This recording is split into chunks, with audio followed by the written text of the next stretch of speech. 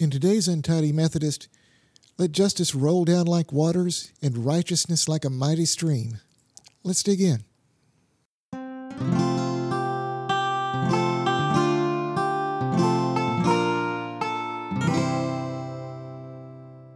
Today's passage comes from the book of Amos, chapter 5, verse 24. But let justice roll on like a river, righteousness like a never-failing stream.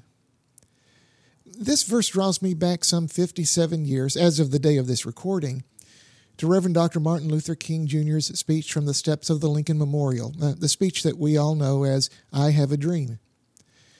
There are so many, in fact, way too many of today's news pieces that mirror directly the events that were taking place back then. Incidents of police brutality, peaceful demonstrations that at times turned violent, and even vigilantes killing others, all happening both then and now. It's all too sad that we are living this over and over again. But perhaps part of the problem is that we have tried to declare the struggle to be over and won when hate is always looking for a chance to rear its ugly head. Getting to this time and place in 1963, marchers had dealt with fire hoses and attack dogs. Some, including Dr. King, had spent time in jail previously for their protests.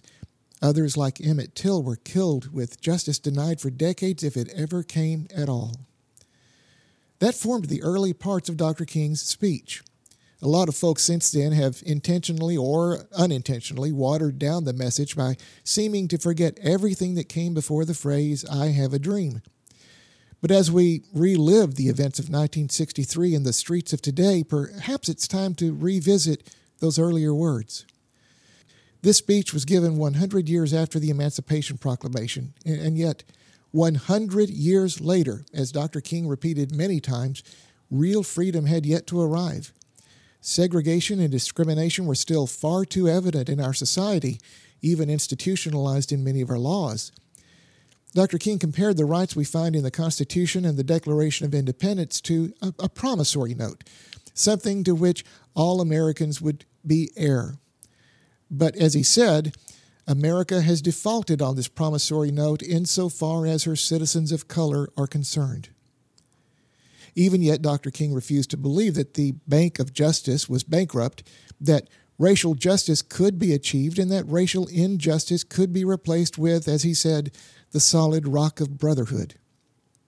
He didn't want his followers to be drawn into the hate that had been given to them, but he also didn't want to wait for incremental progress. He warned against the tranquilizing drug of gradualism, and he let no one off the hook.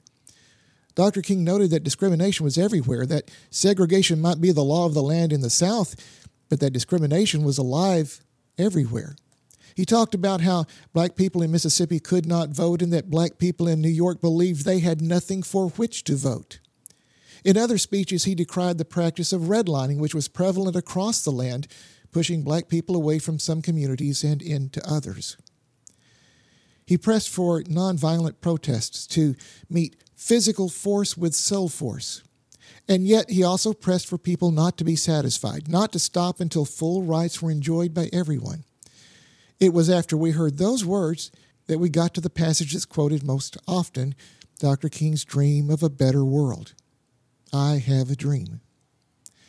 Today, sad to say, we are revisiting a lot of the pain and suffering and heartache of that time 57 years ago. Now, I'm not going to be political. That's not what this podcast is about. What I will say is that we still have a very long way to go to reach Dr. King's dream. The proof is happening right now. And yet, we still have a way to make his dream a reality. It takes each of us. It takes all of us. It takes never stopping and never thinking we have won, not when people of hate are still there trying to reshape society in their own hateful image. So, 57 years later, we still have work to do. I carry a copy of Dr. King's speech as an MP3 file in my iPhone, and I turn back to it from time to time. I've even been able to stand where he stood that day on the steps of the Lincoln Memorial. You can too. It's carved into the step where he stood. And I've looked out across the reflecting pool that goes on and on and on and tried to imagine the hundreds of thousands of people who had gone through unbelievable trials to get there that day to hear that man speak. That speech, if we'll listen to it all, gives us both a challenge and a hope for today. My hope is that we can realize that dream. But to do that, it will take us all. Will you pray with me? Loving God, we come to you at a time of turmoil in our society. We ask for your guidance as we work to show your love and as we work to push back hate. Teach us to love all your children as you have first loved us. In Christ we pray. Amen.